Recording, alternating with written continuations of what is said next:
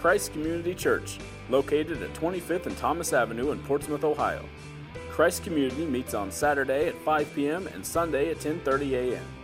For more information, visit www.christcommunity.net or check out our Facebook page.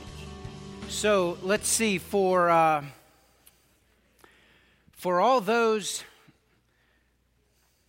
as Ralph was saying, for all those who believe that sports is the access to heaven and the thing to get all excited about, this might excite you just a little bit. Can you put that image up there, Chris?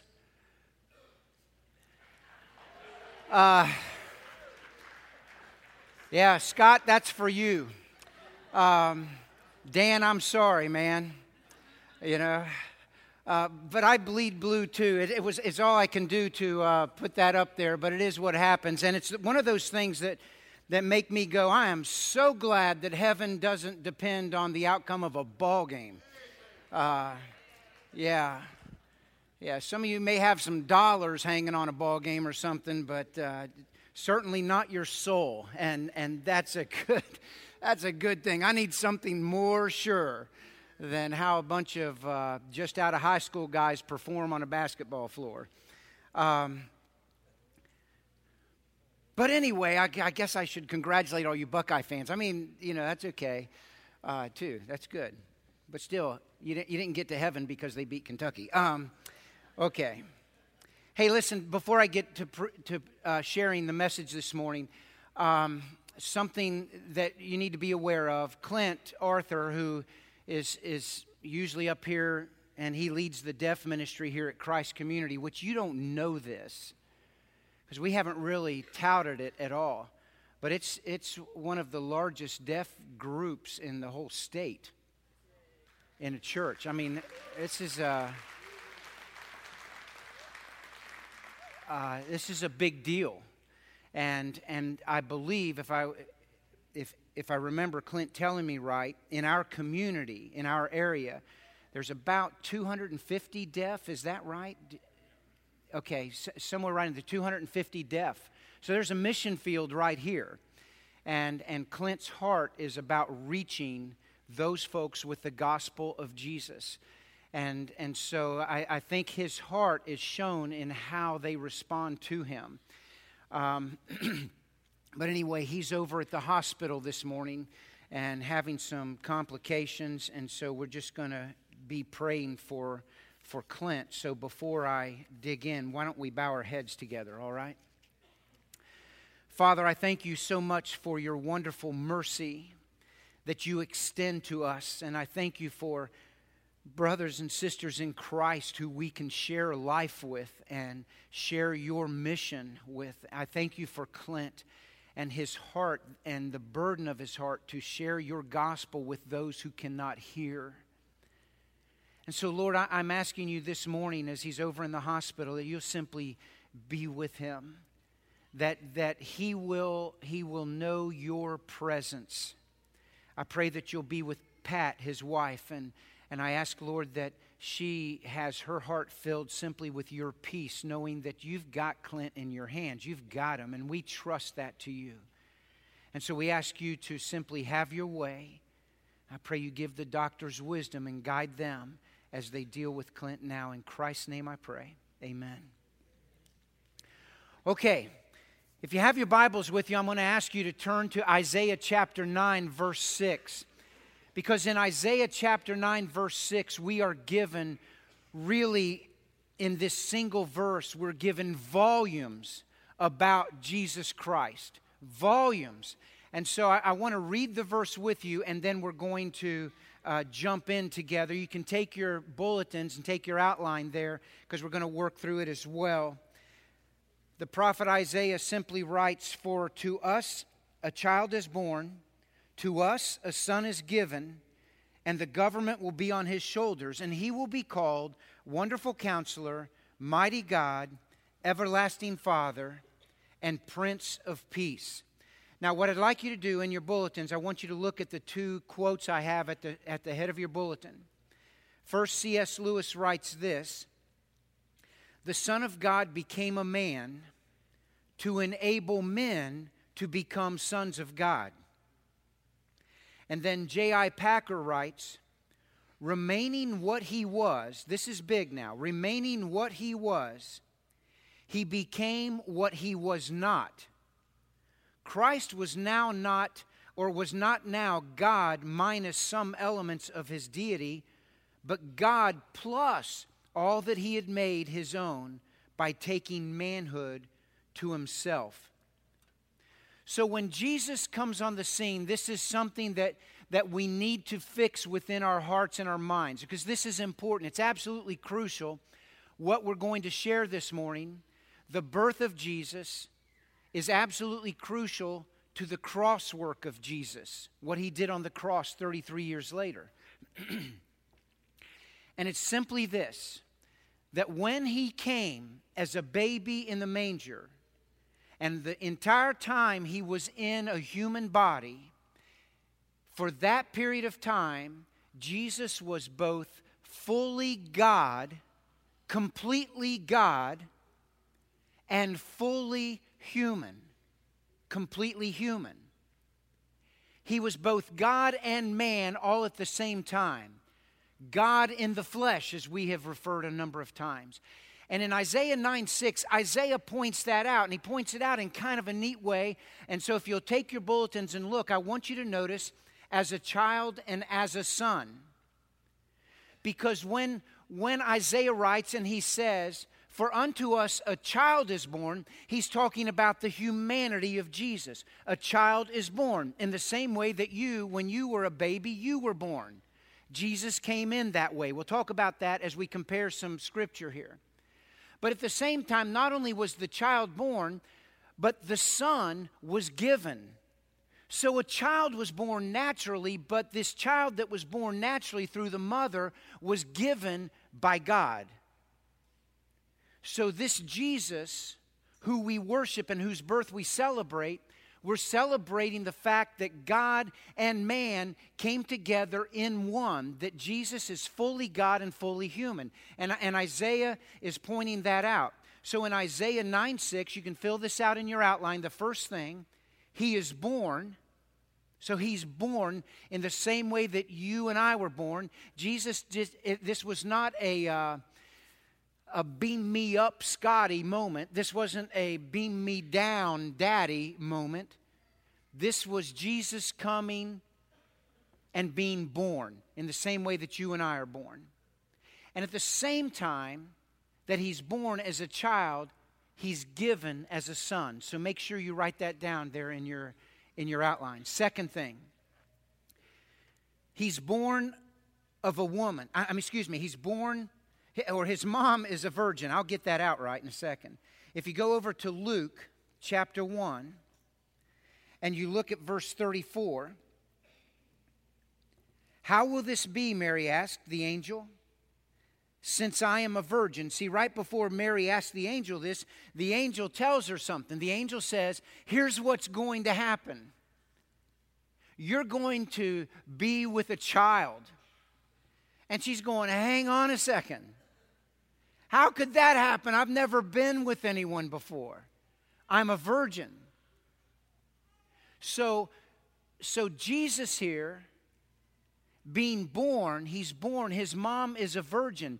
And not just a young girl, because the word virgin simply means a young girl. She's probably 14 or 15 years old at the time. But rather, Mary goes, okay, wait a second. How can this happen? Because I've never been with a man. That's what that word virgin means there. I've never been with anybody. And let me tell you what, there's a huge risk here, and she knows it. There has to be great fear that comes on her, because if you'll remember this from the Old Testament, if Mary was pregnant and Mary wasn't married, then that means that Mary had sex before marriage, which means that she had committed adultery, which means that she's going to be stoned to death. She understands that. That's the culture she would have been raised in. Wait a second. How can this be? I haven't been with anybody. So, as a child, Jesus' mom is a virgin. But as a son, his dad is God. And we get that in Luke 1:35. The angel answered, here's how it's going to happen. The Holy Spirit will come on you, and the power of the Most High will overshadow you. So the Holy One to be born will be called the Son of God. Now listen to me.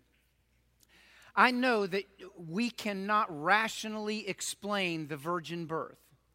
I know that the virgin birth is something we have to take completely on faith. But the virgin birth is absolutely crucial to Jesus being who he is. It is as critical as the resurrection of Jesus. You see, for Jesus to be God in the flesh, for him to be born of a virgin, the reason that's necessary is because we need the Jesus on the cross to be sinless. We need that. You see, if really Joseph and Mary had gotten together and they were engaged and it was kind of like, oops, okay, we're caught. If that's the case, then here's the problem with that. You've got Jesus, whose dad is really Joseph and whose mom would really be Mary, and you have Jesus who's really no different than you and me. We've got Jesus, a sinner. And there's a problem with that. Because if Jesus is a sinner, then Jesus on the cross is just another guy dying on a cross. So it's absolutely essential that we understand the virgin birth is critical to our faith. It's critical to it. And this is what Isaiah is declaring. And this is what, of course, is being declared by Luke as he writes. This is what's being declared by the angel as the angel speaks. And that is that the child's going to be born of a virgin, and the way that's going to happen is the child's dad is going to be God. That's pretty cool. Does help you get in the mind of Joseph just a little bit, though, doesn't it? When Mary comes home and says, Joseph, I'm pregnant. Now, Joseph has every right to kill her at that time, but being the guy, I remember asking the guys up at New Beginnings this question: how do you respond when she does that? And one guy goes, well, there's going to be a fight. And Joseph, you can hear him going, okay, what happened? What do you mean you're pregnant? Can you just hear Mary? God did it. You know? We can sit here and smile at the conversation that might have taken place there, but I can tell you, there were no smiles in that conversation. That was a difficult conversation to have, but yet then God put Joseph at ease as he sent an angel to Joseph to let him in on what was actually going on. Okay, as a child, the third thing I have for you is that Jesus was going to be born of a woman. If you go over to Galatians chapter 4 and look at verse 4, here's what we read. But when the set time had fully come, God sent his Son, born of a woman, born under the law, to redeem those under the law, that we might receive adoption to sonship. And we'll talk about that in just a little bit. So Paul is declaring through Galatians that this son, as a son, he's going to be born of a woman, or as a child. But as a son, God is going to send him. Okay, God is sending Jesus into the world. Now, this is what I want us to understand. When did he decide to do this? When did God determine that it's time to send Jesus into the world? Remember last week, Scott was talking about when the stars were just right. As Paul writes in Galatians 4:4, in the fullness of time, when everything was just right, God would send his Son. And that's when he did it. But when did the plan go into place? This is what I want us to understand.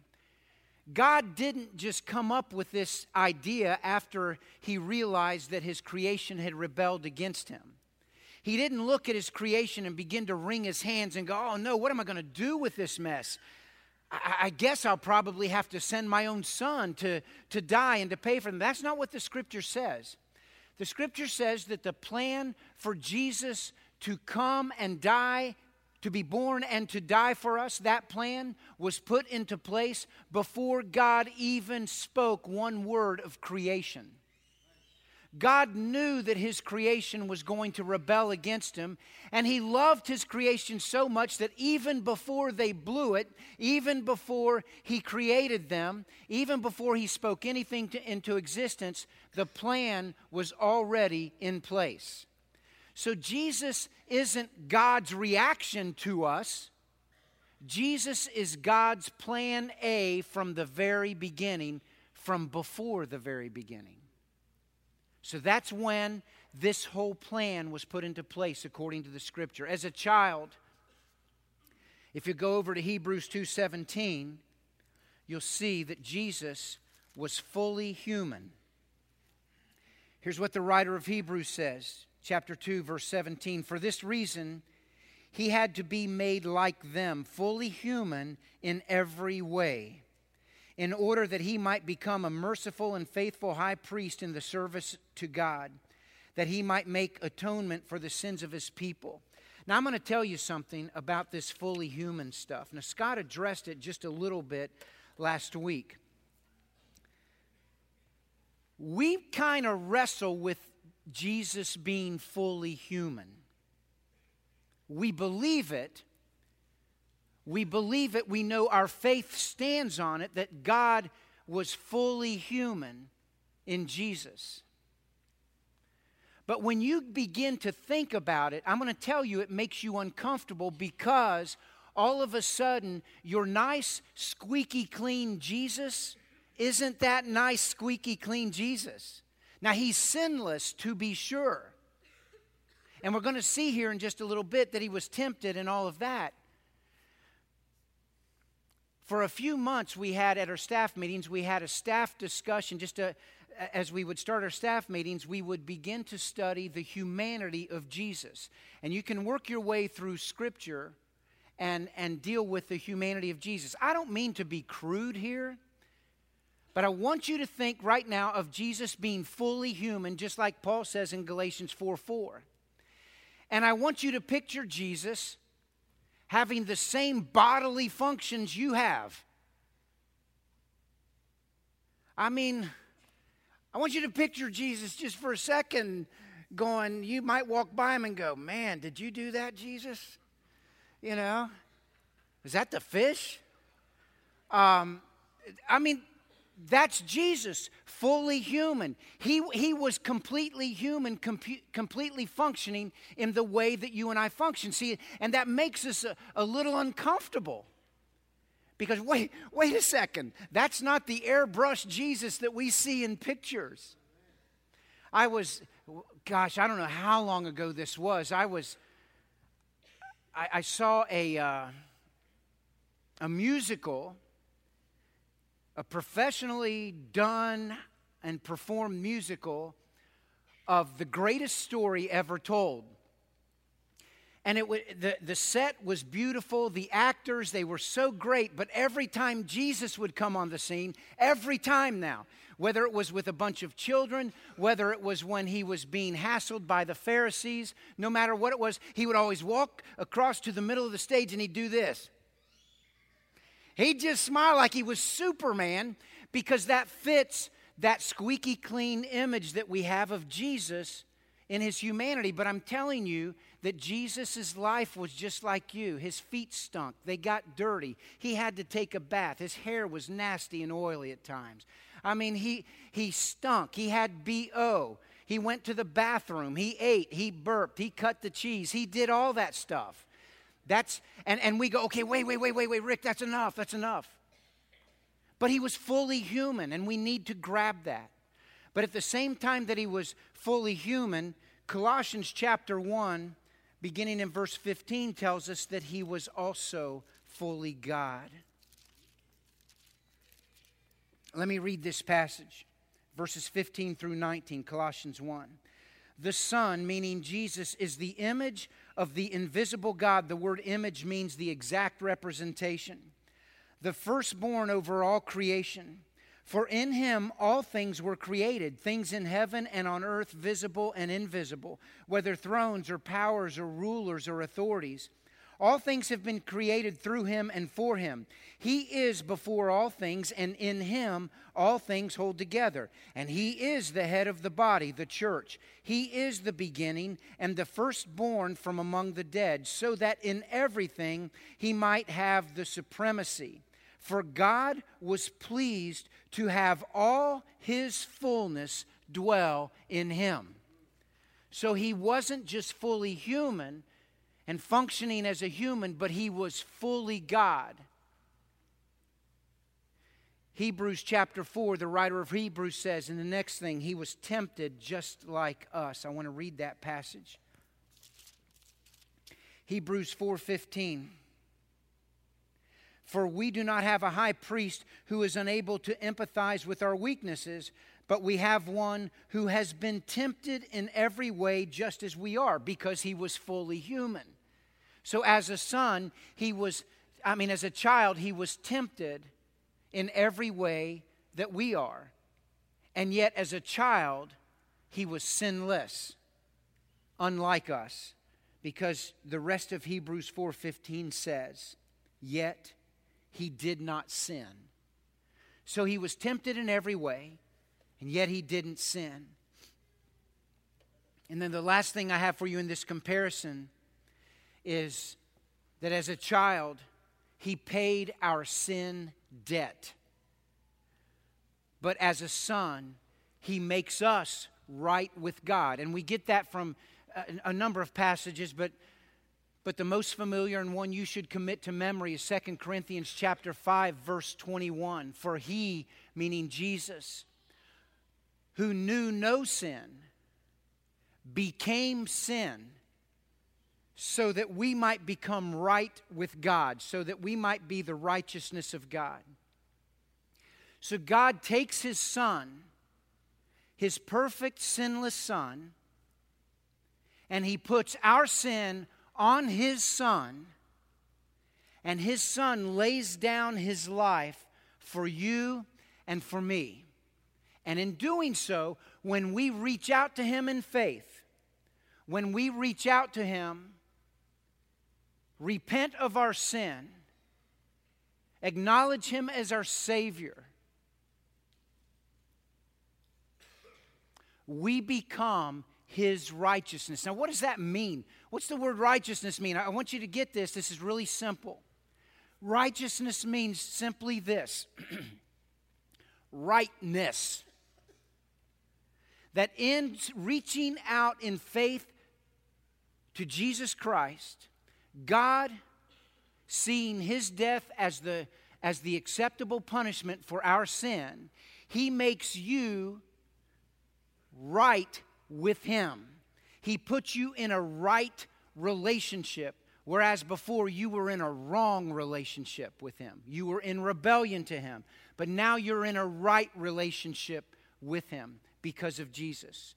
So as a child, he pays our sin debt, but as a son, because of his sin debt, he is making us right with God. And why did Jesus come then? Why did we jump all through this? Matt hit on this a couple of weeks ago.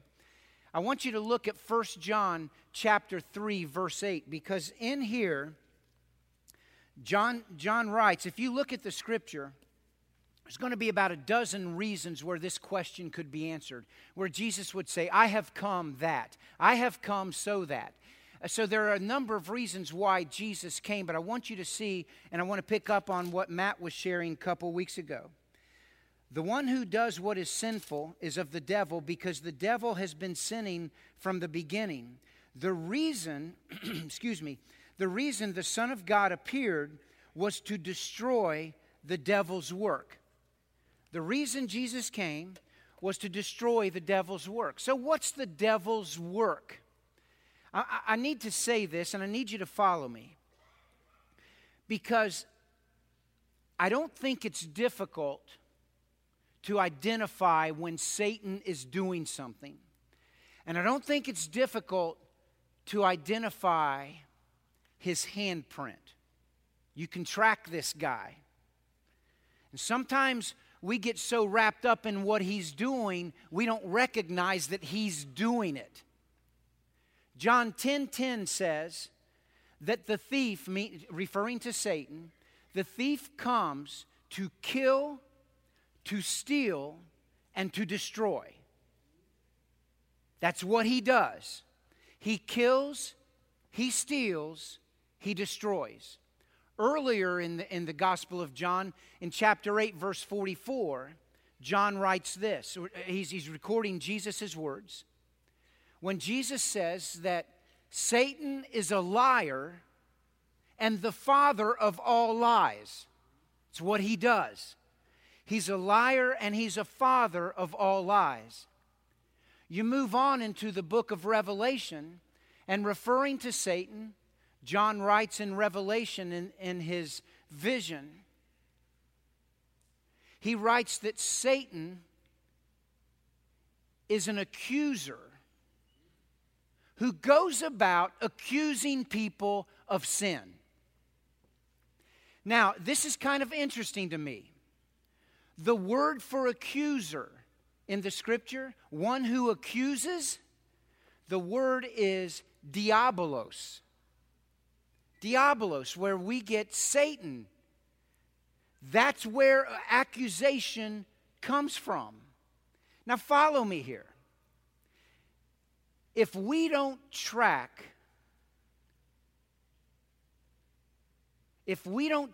what sits behind accusation, what sits behind lies, what sits behind things that kill, steal, and destroy, do you know what happens? We end up getting distracted from what we're supposed to be doing because we've got our eyes on all of this stuff. We're going, oh my gosh, oh my gosh, oh my gosh. But do you understand that once we recognize that accusations and lies and things that kill, steal, and destroy aren't from God, those things are from Satan. Once we recognize where they come from, then we know who the enemy is. And once we recognize the enemy, then we can stand and look at the enemy and say, you know what, in the name of Jesus, this stuff's over. Don't let Satan derail you from what God wants you to do. Don't let it happen. There comes a time when you have to just boldly stand and say, Satan, we're done. We've discovered the source, and it's you. And we're not following you, and we're not giving into that anymore. Jesus came to totally undo Satan, to destroy him and to destroy his works. How would he accomplish it? In Matthew chapter 20, verse 28. I told the group last night, you know, we got the wonderful technology, which I love, and I love to use. It makes it easier. But every now and then, I just like to flip the pages of my Bible. So that's what I've been doing all morning, just kind of working through it. Look at this. This is how Jesus would destroy the works of Satan. Verse 28 of Matthew 20. Just as the Son of Man did not come to be served, but to serve, look at this, and to give his life as a ransom for many. So Jesus first comes. This is how he's going to destroy the works of Satan. He's going to give his life as a ransom for many. The word ransom smacks of slavery.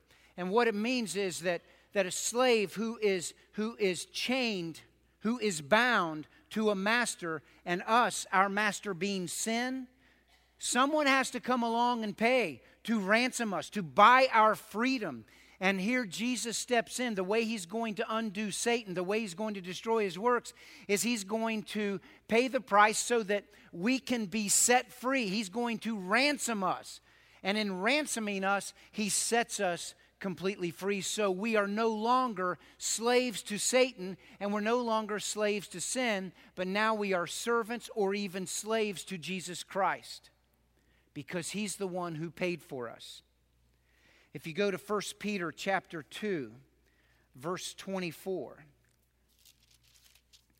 1 Peter 2:24, Peter writes, He himself bore our sins in his body on the cross, so that we might die to sins and live for righteousness. By his wounds you have been healed. So the next way, as we've already talked about just a little bit, the next way he's destroying the works of Satan is he is taking our sins and he is bearing it on his body. He's taking it on him. He's paying for it himself. You can't do it. I can't do it. You can't be good enough. I can't be good enough. It's on him. So he pays for it. He pays for it. He bears our sins in his body. In Hebrews 9, verse 28.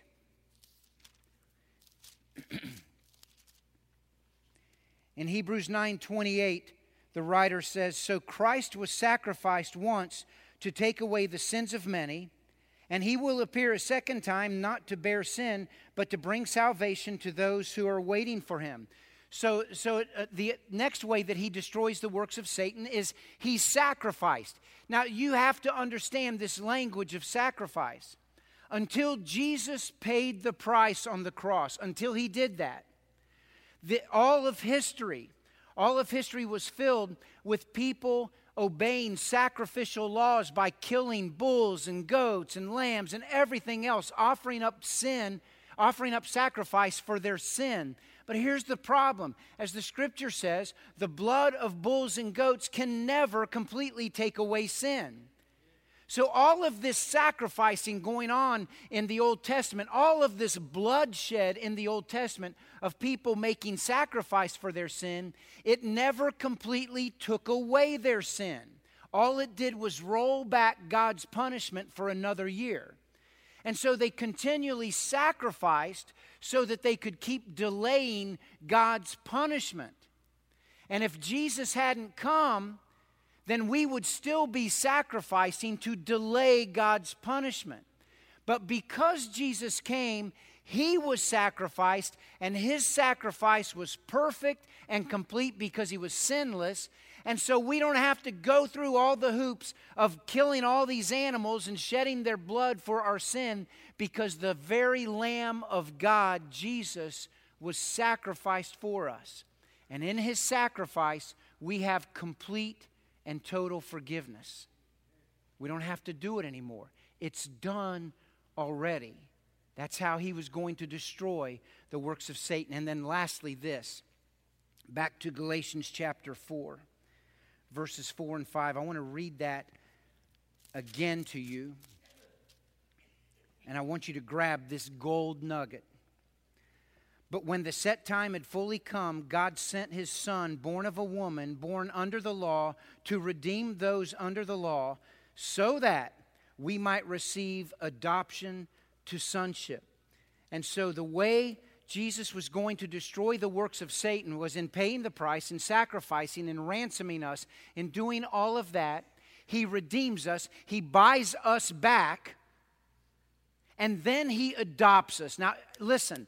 You have got to grab onto this. This has become, for Rick Clark, one of the most liberating things in my life as a follower of Jesus. And sadly, I was not taught this for the longest time in my Christian walk. So early on, when I'd become a believer, when I'd become a follower of Jesus, much of my life was lived in fear.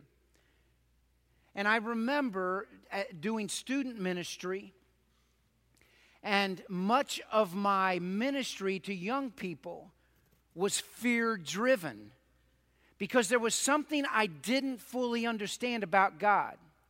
You see, when Jesus comes, because he came and he pays the price, when you and I reach out to faith in him, here's what he does. He adopts us into his family. Now we go, okay, that's cool. That's a nice image. You know, we were childless. I mean, we were fatherless. And now our Father comes and adopts us. God adopts us. But there's so much more here. You see, what they understood in the Roman culture was this. When a father adopted a child in the Roman culture, the child, no matter what their age was, would be under the authority of their father and would be legally bound to their father as long as the father was alive. So until the father died, the child that was adopted is beholden to the father. That's just the way it was. I want you to grab this. Because when God adopts you into His family, He is your father and you are beholden to Him until He dies. Now, do you get that? Because this Father who we call God never dies. Now, do you get that? Because here's where I was. I was that guy who once I came to faith in Christ, and I was repentant. I wanted Jesus in my life. I wanted to live for Him. I wanted to make Him so happy. I wanted Him to be so proud of me. I wanted Him to be able to pat me on the back and go, man, Rick, you're such a good guy. I wanted Him to be able to say, I'm so glad you're on my team. You know, I wanted Him to be that proud of me. But here was the trouble. I couldn't live it. And at some level, I still can't live it. And so every time I would blow it, every time I would fall back into sin, there's a reason why. There's a reason why in that little church pew I sat in, there was a path that led from my church pew up to the altar. Because I'd have to keep going back and getting saved all over again. Because I was certain that God had given up on me. I was certain that I was too bad for God. Why would you want a failure like me? And so I've been saved 27 times. And some of you know exactly what I'm talking about. Some of you, even this morning, might be sitting here going, yeah, that's me. I want to live for Him, but I tell Him I'm going to, but it turns into nothing more than a New Year's resolution, and I fall all over again. Can I tell you something? You can be set free this morning knowing that your God who adopted you is not going to let you go. Your salvation, your salvation is all because of Him. Yes, you reached out to Him. Yes, you repented of your sin. You opened your heart up in faith. But even that wouldn't be possible had Christ not died for you. So He made salvation possible. It's all about Him. And He is the one who keeps you. The keeping is all about Him. And when you discover that, you'll find enormous freedom in Christ. And then you might go, okay, wait a second. Rick, man, this sounds like a pretty cool deal here. So I can repent, and then God's going to adopt me, and He's going to keep me because He adopted me now. You're saying it's all on Him. So I can go do whatever I want. This is a pretty good deal. And I'm saying to you, no, you're nuts. That's not right. Paul would say to you, if you're dead to sin, how are you going to live in it any longer? You have a new master. And so your heart, your desire, your life should be centered on living your life for your new master. Our lives need to be lived in response to the one who saved us and who is keeping us. Live our lives in response to that. That should be our response. So I'm wrapping it up with this. I want you to grab this. This Thursday, as we prepare to celebrate the birth of Jesus, I want you to know that He didn't come so that you and I could sit around and go, yeah, you know, Jesus, he's a good guy. He's a great teacher, a great moral teacher. He's a prophet. That's not why He came. He came to destroy what Satan had started. He came to destroy the rebellion, and He did. And in destroying the rebellion, he sets out a choice to you and to me. So I want you to look at this last quote. C.S. Lewis, this is an often used quote by C.S. Lewis in Mere Christianity. Here's what he writes. I am trying here to prevent anyone saying the really foolish thing that people often say about him, about Jesus. I'm ready to accept Jesus as a great moral teacher, but I don't accept his claim to be God. C.S. Lewis says that's the one thing we must not say. A man who was merely a man and said the sort of things Jesus said would not be a great moral teacher. He'd be either a lunatic on the level with a man who says that he's a poached egg, or else he would be the devil of hell. You must make your choice. Either this man was and is the Son of God, or else a madman or something worse. You can shut him up for a fool, you can spit at him and kill him as a demon, or you can fall at his feet and call him Lord and God. But let us not come with any patronizing nonsense about his being a great human teacher. He has not left that open to us. He did not intend to. So when Jesus came, his mission was clear. He came and fulfilled his mission in giving his life for us, and in doing so, completely dismantling the devil. He pulled his teeth. He pulled his teeth. So he no longer has power over us because he's already been defeated. That's what Jesus came to do. And I, for one, am so grateful, because had he not come, I wouldn't be standing here free today. I wouldn't be standing here forgiven today. But because he came, I am standing here for that. And because he came, I'm living the rest of my life all I can for his glory and his purposes. And I'm inviting you to do the same. Let's pray together. Father, I thank you so much for your word. And I thank you that in your word, you don't leave us guessing what you're all about. But you tell us the most wonderful love story. Story of a hero God who would send his Son to come and rescue people enslaved to the enemy. And Father, I thank you this morning for that day, that night at a little church in Wilmore, Kentucky, when I cried out to you.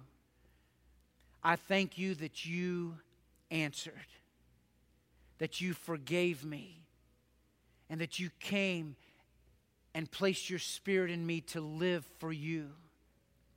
I thank you that all these years you have walked with me through thick and thin. You've walked with me through my sin, and you've been there when I came running back. Father, I pray this morning that each of us here would experience that heart of gratefulness for what you have done.